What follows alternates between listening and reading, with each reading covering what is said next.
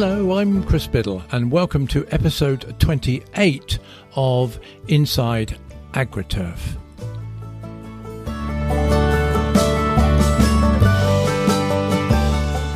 Now, the golf course market has always been an important sector for the AgriTurf machinery industry.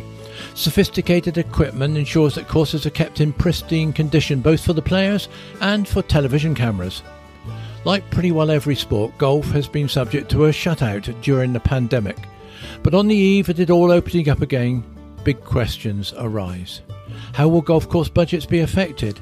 Could this result in a reduction in green staff? Will there be a stampede of players when restrictions are lifted? And how will clubs manage this surge? And how will green staff cope when course maintenance regimes might be restricted as a result of this surge?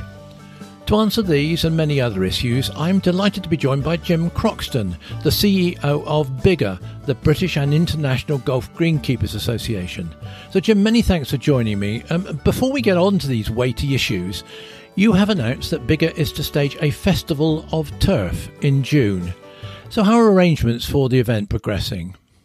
Well, I can, Chris. In fact, I can give you what is probably a world exclusive, because today we've announced that we are not just carrying on with the Festival of Turf, but we have rearranged the dates for the 21st and the 22nd of July 2021, still at the same venue, which is the Warwickshire Event Centre, which is on the Fosse Way down in the Midlands. Yes. We had been looking to hold this event in early June, and we were really, really happy with how it was going. The sort of response from exhibitors and from our membership has been really positive. But the recent government announcements on the stages of the roadmap have given us an opportunity, we think, to use the same kind of period of the year, the summer months, at a time when it looks as though social restrictions will be removed. We can have the kind of event we wanted to have, which, you know, we will obey absolutely any restrictions at the time, and we'll be sensitive to the COVID situation. We won't be out of the woods completely by then. But I know that, and the majority of the event is outdoors, I know that people are looking forward to kind of, you know, hopefully shaking hands, maybe fist bumping, maybe stood around chatting, and they can see each other's smiles and frowns. Wouldn't that be bliss? Well, we hope so, and that is one of the reasons for holding the event. We wanted. It's been a long time since we were together. In fact, as an industry, we were probably last together in Harrogate in January 2020, which is already 14 months ago. And by the time we get to July, it'll be 18 months away. And I would say normally, you know, I'm bumping into you 2 or 3 times a year. I'm bumping into our audience of visitors and exhibitors 6 times a year at various events of different kinds. So to go that long without any contact, to me is a problem. And I wanted to try and get something done this summer, because both elements of our constituents, if you like, were calling for it. The exhibitors were asking us, is there something we can do? And our visitors were saying, when are we going to be able to get together again? When are we going to be able to see each other, to chew the fat and to share war stories, but also to learn and progress, which is what people do at these events. I always say my cliche is, you know, you arrive with problems at these events and you leave with solutions. Mm-hmm. And we think there's a real opportunity to do this in July. It's going to be a 2-day event. It's at a little event centre, which is a really cool place. It's got an indoor hall, which is really nice and spacious, and then that leads straight into an outdoor area. We've called it Festival of Turf to try and get that sort of summery vibe. It isn't going to be Glastonbury. Both the good aspects of that and the bad, I guess. We probably will have some music. We might well have a little bit of music in the. That's the light relief that you have advertised. Yeah, we think we'll when we get to around 4 o'clock on the first day, we're going to kind of. I haven't got any hair to let down, but those of us that have will let a little bit of hair down, a little bit of background music, and hopefully a social event for an hour or two, just to get that feeling, that the other thing we've missed from say not having BTME, which is that social side of the event. But the plan for the event is 2 days of customer engagement and the industry coming together. And is there a golf course attached adjacent to the event centre? No, there isn't. No, it's a greenfield site. It was once a farm. They've got parking for 2,000 vehicles. They've got loads and loads of turf. They're hoping that the impact of our event may even improve that turf, because we're going to hopefully have the opportunity for some of our exhibitors to show their wares and actually demonstrate those things. Funny enough, their normal team of mowers are sheep. They do have real mowers as well, but when we first visited it, the guy that owns the place said, "You'll see that my greenkeeping team is out there right now," and I was quite surprised to see 6 white fluffy things.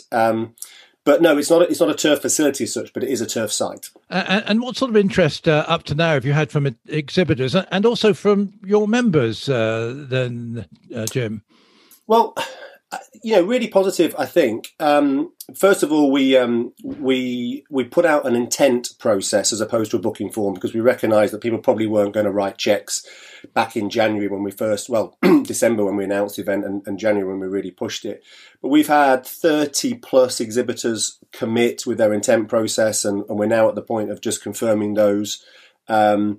We're selling plots on average. They're in sort of 5 metre blocks, so 5 by 5s up to 10 by 10s and 15 by 10s, and we've got about 15 of the larger companies with the 10 by 10 slots taken, some larger ones than that. So that, and it'll have that feel that we've all been to the sort of the outdoor shows back in the day, and I'd include Soltex at Windsor in that lovely feel where it's nice and open and airy and light.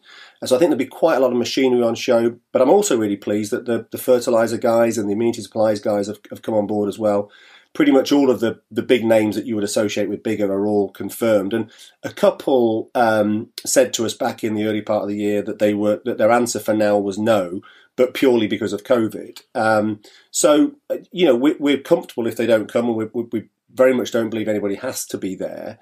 But if they feel that the circumstances have changed, then we'll welcome them with open arms. And as a 2-day event, then Jim, what's the accommodation stock like around the Warwickshire Event Centre? Ordinarily, it's pretty good. Leamington and Warwick are both on the doorstep, and there's lots of hotels. I'm not terribly concerned. I'm most concerned probably for exhibitors who will need to stay overnight or those that travel a distance. There's certainly enough for that. But what we do know is that with the current prohibition on overseas travel, this is not specifically holiday period, but we know that the hotels and self-catering places are pretty busy. We've got a bunch of stock on hold through a concierge company that we hope will be able to supply what we need for exhibitors and visitors. I don't anticipate a large amount of visitors staying overnight. I think some will, because I think they'll want to go and socialise in the evening and join us in that side of things. And we had a conference back in January. We replicated our Continue to Learn experience online. Really exciting challenge for us and a very challenging challenge as well. But the number one topic of discussion in all the chat rooms was around the Festival of Turf. Our members had seen it. They're keen to hear more about it. They want to get it in their diary. So I think we'll get a good turnout. I think it's a great. Title for a start. It does what it says on the tin to a certain extent. Is there likely to be any public interest in it? There could be. We have a small public interest at Harrogate. Local Harrogatians who are interested in their own gardens or whatever will come down and look, or people that are golfers that are keen to see. And I imagine we'll get some local interest around the area. We're not promoting it heavily publicly, but no. It will appear. It will be on the website of the venue and those kind of things. At one point when it looked like we'd have to have a restricted number of people there, it would still have been quite a decent number. We would still have been over 2,000. We would have been probably restricting it to turf professionals only and the associated trades. We're now at a capacity of over 4,000. And I don't think we ever have more than 4,000 visitors in the hall at BTME at any one time. So I think anybody who comes is very welcome. Sure. And what are your ambitions for the event? I mean, trusting that it will be a successful and meet or even exceed your expectations, will this alter your thinking for future events? And I'm thinking obviously of your regular event at Harrogate. Do you see perhaps, I mean, obviously it's early days because you don't know how this one's going to go, but do you see them running in tandem, maybe alternate years, or has it been in discussion? When we first conceived of the event, it was conceived as a one-off. You know, we've both been in business a while now, Chris. You often, when you do something, you put some effort in, you think, wouldn't it be nice if it had some legs? But we don't mind if it doesn't. Having said which, over the last 2 or 3 years, and I say pre-COVID, I would say this, a number of our exhibitors, some of the ones that are very keen on kind of the outdoor demonstration process, have asked us about, is there something we could do in a coordinated way? Because what happens now in our industry, particularly in greenkeeping, is there are hundreds, literally hundreds of demo events of different types taking place up and down the country. And they work and they're fine, but it's pretty onerous on the trade to do that. They need that demo fleet about, they need a lot of staffing. And we've been asked by a few of the companies if there was something that they could do that really got their machinery, generally it's the machinery guys that have focused on this, but got their stuff out in front of a large audience in the summer, they'd consider it. So I think our first ambition is to run a successful event, an enjoyable event for all concerned. I'd like it to wipe its feet and not cost us too much money, but we haven't budgeted for it to be it's not a big earner. It's not done for those reasons for us. But where we are now, I think we're in pretty good shape for that. If it does touch the sort of the audience, I've wondered for a while if there's an opportunity for us to take something around the country a bit more than we do, because our event is in Harrogate every year. A lot of events move around. Ours has been in Harrogate every year since 1989, and I hopefully will carry on in that location for a few more years to come. So we wouldn't be against the idea, but it would need to be effectively audience-led on both sides. It needs to work both. Well, look, that's very interesting news, Jim, and I wish you well in your build-up and your planning for the event. If we might now turn to golf in general and greenkeeping in particular, this has been a tough time for golf courses, as it has been for all parts of society, of course. So has there been many course closures? Is the golf course stock, will it reduce significantly because of COVID? Do you have any information on that? Not detailed, but certainly anecdotally, there has been a little bit of both. So, funny enough, there's been some rebound, and there have been some recent examples of courses that did close, reopening because they believe that the upturn in golfing participation that started in the middle of May last year when the golf courses opened means that they're now viable. So, and those are mainly either municipal type golf courses or some privately owned proprietary courses that were relatively at the lower end of the sort of the green fee range. There have been some closures. There haven't been as many as you might think, albeit I think our industry has heavily, I don't think this, I know our industry has heavily utilised the furlough scheme. So we've done 3 or 4 surveys over the last 12 months. At the height of the sort of lockdown back in I guess, April, May last year, there were only on average less than 2 greenkeepers working per golf course in the country, and you'd normally have 6. Mm-hmm. So, 2/3 of the workforce plus was furloughed. We did a survey only a couple of weeks ago, which revealed that the average club still has 3 members of staff furloughed, albeit the furlough scheme is now flexible. So I think what that often means is that people are doing part-time or alternate weeks, etc. But even at the kind of the peak of last year, most clubs maintained some kind of furlough presence, which meant that they've had income coming in from the government and costs are frayed. So I think we're going to see the real impact of this in terms of closures next winter. And I think there'll be some clubs that muddle through this year based on the fact that courses will be busy for the rest of this summer and spring, summer and autumn. And then they'll actually be looking and right, all the government benefits have now gone. Furlough ends we heard yesterday, we heard the other day, September, I think, that's going to finish. The grants will be used up, and I think we'll lose a few then. I think received wisdom is that we're probably still slightly oversupplied on golf courses. It's not a huge number, but I think there are still plenty of markets where there are more than we need. And when the furlough scheme ends, do you think that will have an impact on the number of greenkeepers that are employed at clubs? I mean, I'm not sure, Jim, if you take an average, if there is such a thing as an average golf course with an 18-hole course, how many green staff are generally employed? If you take out the real sort of lower end of that, the sort of the 9-holers and the courses with very low budgets, which skew the data, and then if you also take out the very high ones, because clubs that have got 60 green staff for 2 courses make a big difference. 5.5 to 6 is pretty much the sort of the sweet spot. Yeah. For the industry. The recent survey we showed that the number was still pretty much there. We know that during last year, a lot of clubs didn't fill natural wastage. So, people moving on, people retiring, they tended to just stick with the smaller team. But we've had a very busy few weeks on recruitment adverts, including people, advertising for regular greenkeepers rather than just managerial positions. So I'm reasonably optimistic that the actual overall number hasn't decreased substantially. I think we'll see a small decrease, but I don't think it will be as much as, for example, 10%. One kind of outcome of the pandemic and the fact that golf courses got so busy was that golfers have made it very clear that the reason they play golf is for the golf course. Yes. And you therefore need staff to make that happen. It hasn't been a great year for pro shops and for food and beverage operations and whatever else. But from my perspective, I think it's been a little bit of a correction for the golf industry to make sure they do focus that without a golf course, there's no golf business. So I think greenkeepers' jobs are by no means safe. You know, if the economy downturns, then we'll be hit. But it's not as bad as we feared a year ago. And of course, golf courses, unlike some sports facilities, need constant maintenance to ensure their long-term course quality, and the lack of course quality, I'm always told, can severely affect membership. So it's in the club's interest to make sure that the courses are maintained well. And obviously, money is going to be a big issue with a lot of clubs. Do you get any sense also of the impact on clubs' budgets for the coming year?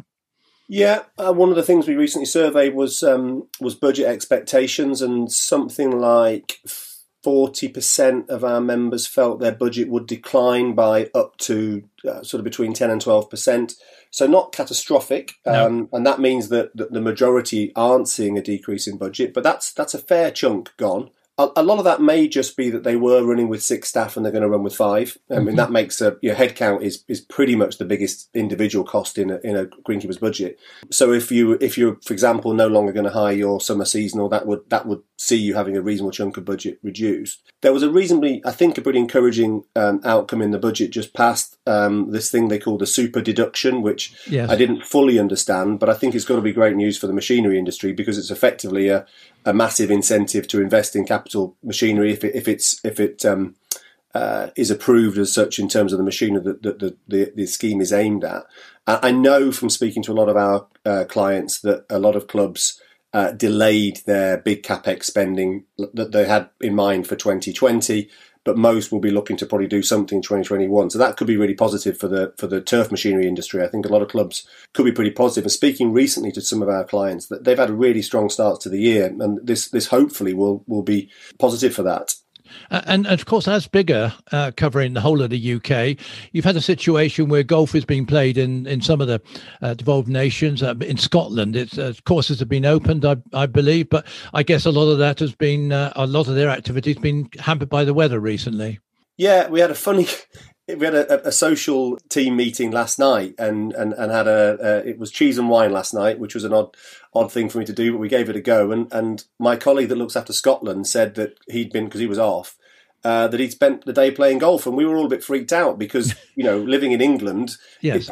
I almost thought he'd been breaking the law, but of course courses are allowed to be open in Scotland, which is great news for the Scottish golfer. It hasn't been great news for some Scottish greenkeepers because, frankly, a lot of courses over the last 2 or 3 months with a lot of wet weather could have done with a rest. And in fact, in the northwest of England where I live, I mean, a lot of clubs wouldn't have been open even were they allowed to be through January and February. One thing we have definitely learned from this last 12 months is that when golf courses are given a rest, it's hugely beneficial. And I think a message that we'll be pushing a lot the next few weeks, months and into the year will be that clubs need to manage their yield severely to make sure they don't, I can't remember what the quite cliche is, but kill the golden calf or the golden goose or whatever it may be. Because if they overplay the golf courses and damage them, then you're right. You mentioned earlier on, people do vote with their feet in terms of membership. They do go away when golf course condition deteriorates.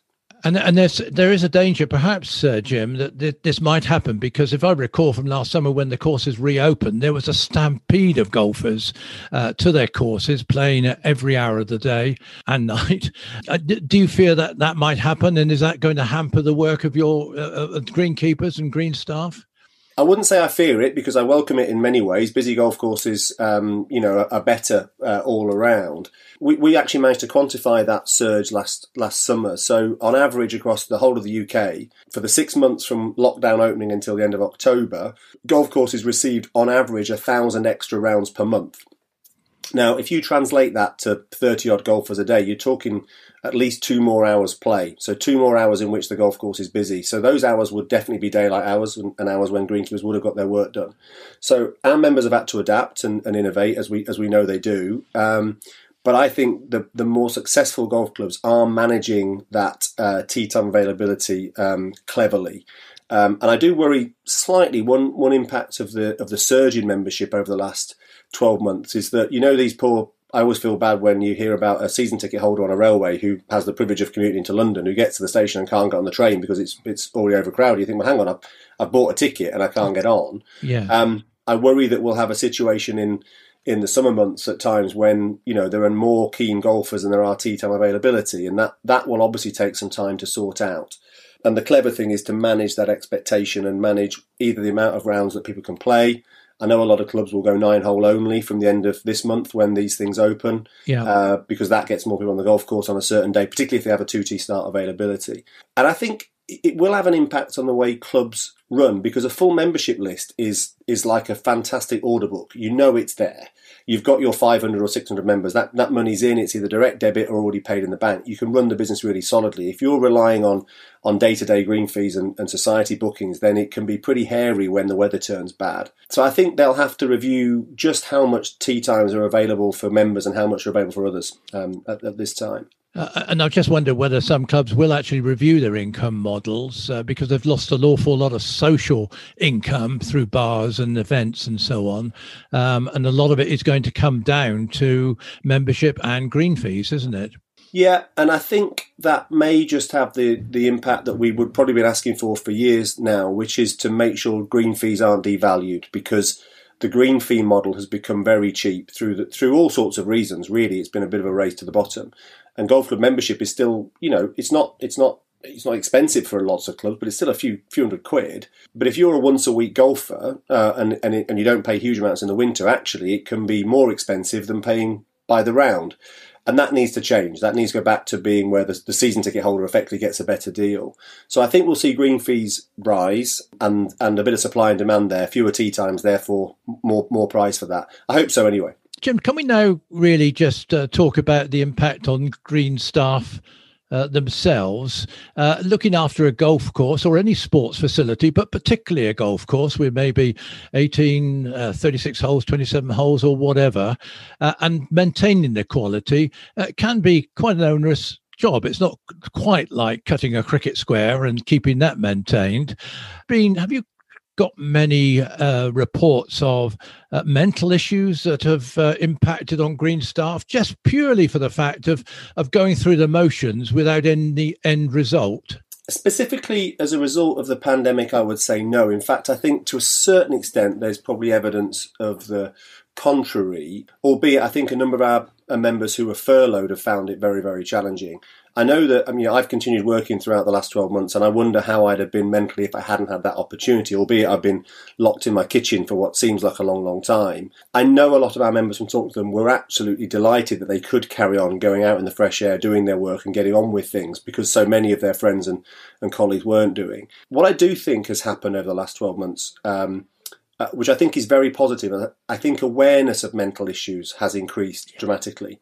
So I would say we're probably aware of more people who've been suffering, but I think that's not necessarily an increase in sufferers. It's an increase in awareness and in publicity. Yeah.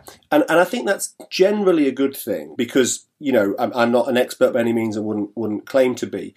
But everybody you speak to who has experience of this says the most important thing is to acknowledge the problem and talk about it. And I think we're in a better place for that than we were before. I also think the golf industry understands it better than it did. Yeah. So I've had the chance to speak to golf club owners and golf club managers and a little bit through the media, I guess, to some golfers as well, to make them aware that greenkeepers are so passionate about what they do. And this has always been the big dichotomy for me. I'm a golfer as well as someone working in the golf industry, and I've never met a greenkeeper who was less passionate about his or her golf course than a golfer was. And yet a common complaint from a golfer can be, oh, our greenkeepers are lazy, they don't care, or they look at the attention to detail, they don't care. And the truth is a long way from that. And we've got to try and bridge that gap. We've got to make sure that golfers and employers understand how personally and passionately our guys take it. Because I'm pleased to say the response from golf clubs when our members have sort of come forward with stresses and strains has generally been, we've had a couple of bad occasions, but generally been very positive and very supportive. And it's a cliche, but a problem shared is a problem halved. And actually, a lot of our members have said once they finally admitted to either their colleagues or their employers that they were struggling with something, it was like a weight off their shoulders, and life got a lot easier. So I'm hoping that continues.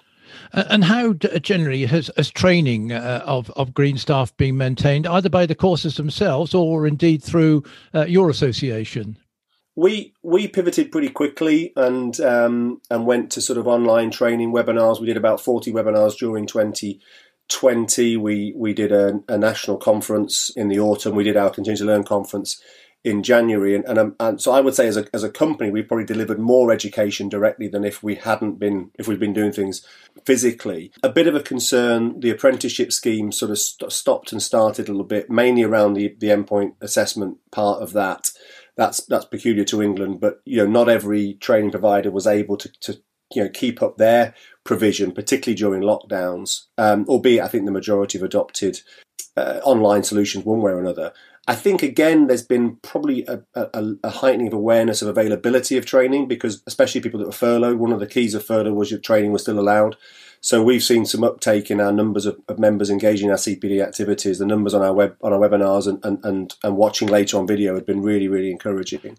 One of the stats that I took out of the most recent survey that I saw you did, that 40% of the respondents expected the pandemic to change the way they maintain their course forever. And I wonder what you took out of that. What was interesting, so various key messages. First of all, a fair amount of less is more. So the thing we heard so much back in probably April last year was just how beautifully golf courses flourished when they were left alone. So just the improvement particularly on putting greens and then in high air areas like pathways and things, just having that break was fantastic for it. And I think we'll see a lot of golf clubs, if they can, introduce sort of natural breaks where they possibly can. Maybe even look at restricting amounts of play in winter months or whatever it may be.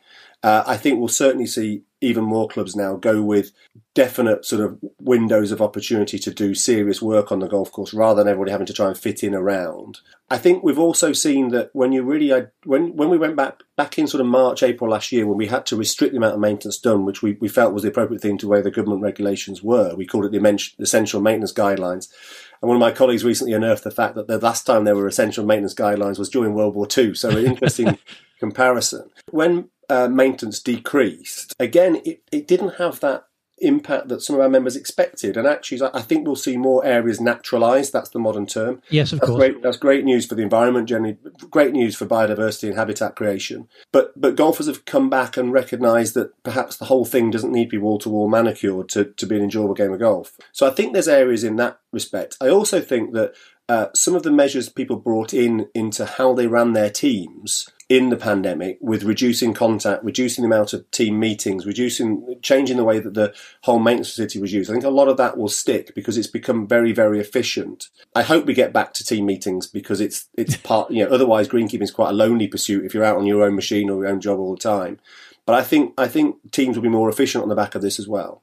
And so if we look at the impact on Biggar itself as an association representing your members, how do you think that Biggar has performed during the last 12 months? What's been your most useful service that you've been able to provide for members?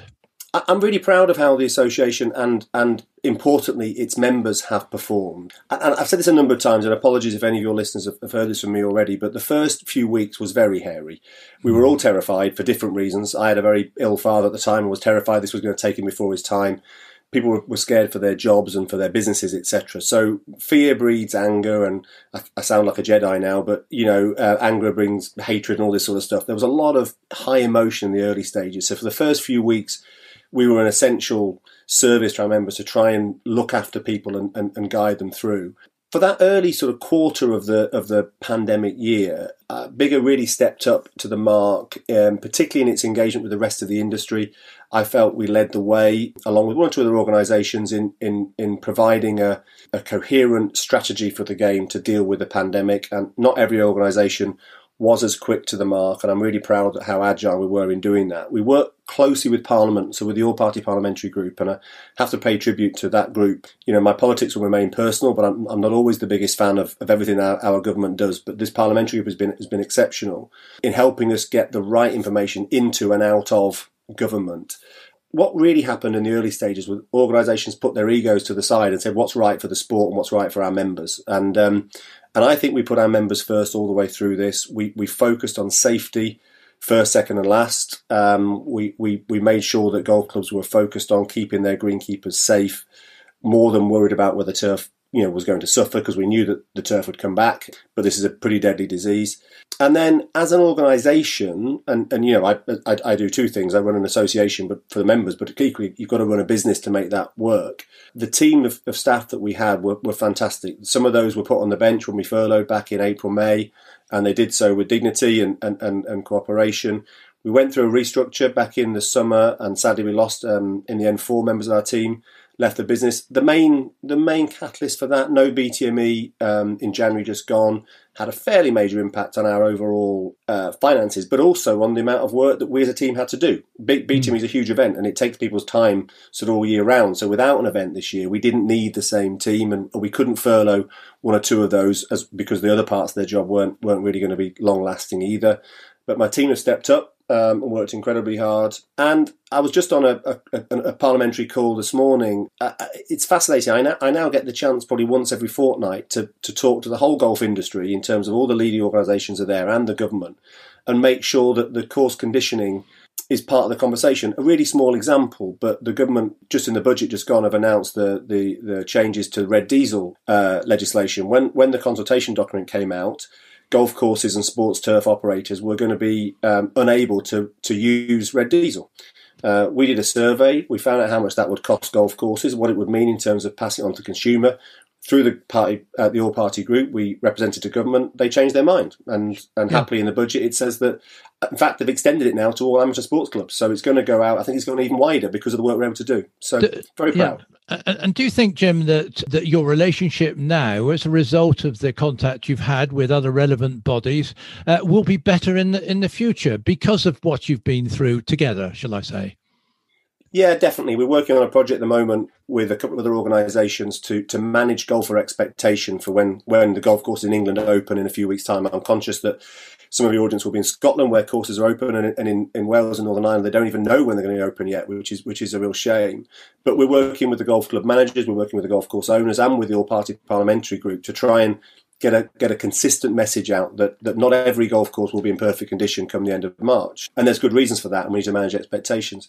Yeah, the relationships, I think I already had pretty strong relationships across the industry, but there's now much more of a common purpose and a recognition that we all have a part to play. Yeah, I mean, there's often queries about whether people need to join a trade association, but I guess that the events of the last few months and a year or so have really brought into focus the value of a trade association. Are you finding that from your members? I believe so, yeah. I mean, I don't think we're specifically a trade association. I know what you mean. And we're an individual members association, so we're an employees. I stand corrected. And I don't mean to nitpick, but I think the two are slightly different. You're quite right. And yes, absolutely. And I think I'd say the same for the PGA in our industry and the Golf Club Managers Association. We all have individual issues as a group of employees or servants to the game. And I know, and I'm pleased to say that our members are a good bunch, and I got lots of really nice emails and comments and texts and what have you during the summer last year to say that they're really proud of what the association had done for them.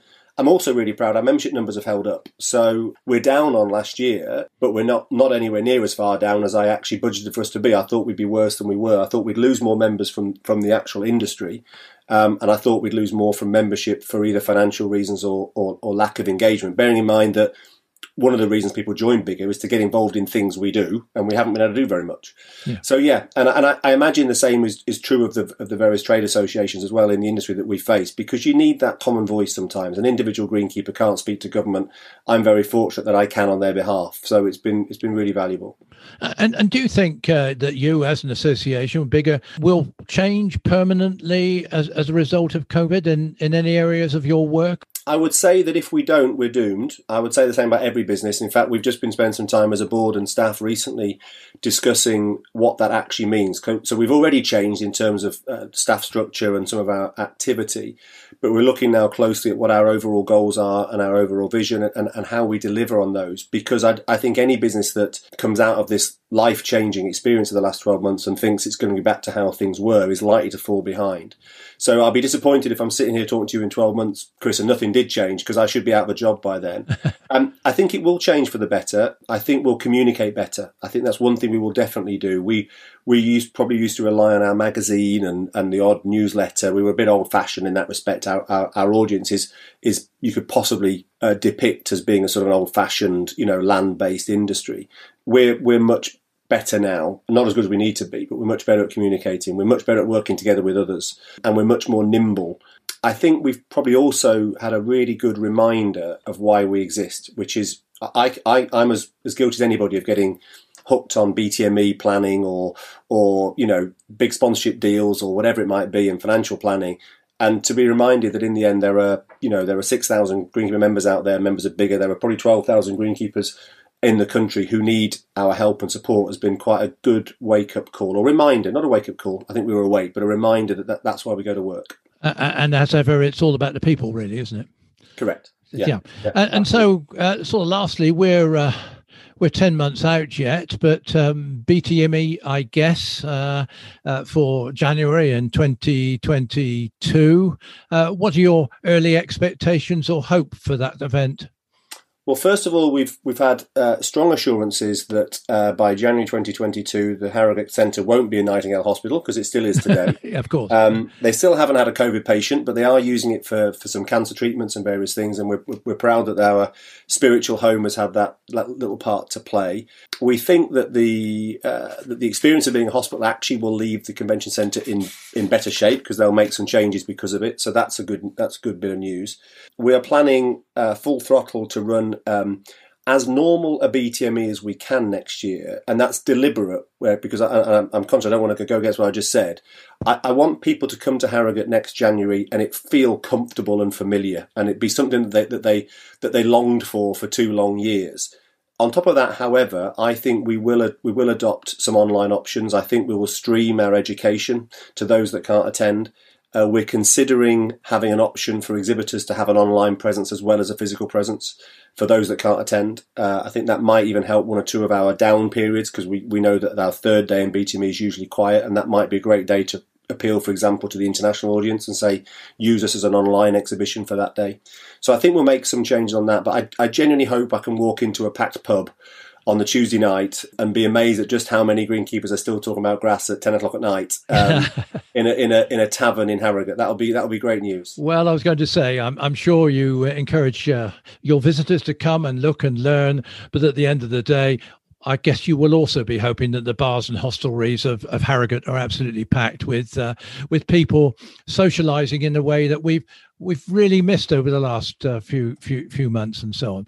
Look, Jim, thank you ever so much for that very fulsome run through of the work of Biggar and your greenkeeping and green staff community. It's been most interesting. So, Martin, I wish you well in the run up to the Festival of Turf. I hope it's a success, and I'm sure everybody in the trade looks forward greatly to coming along and having a look-see.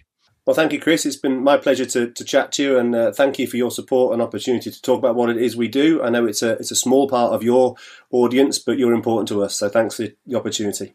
Thank you, Jim. Thanks.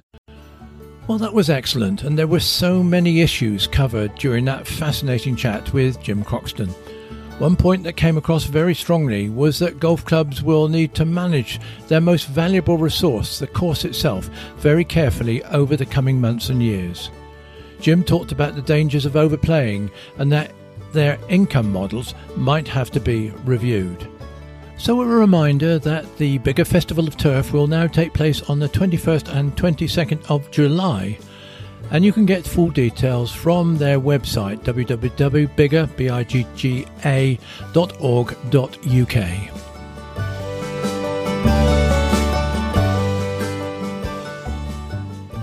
I'm Chris Biddle. Thank you for joining me, and this is Inside AgriTurf.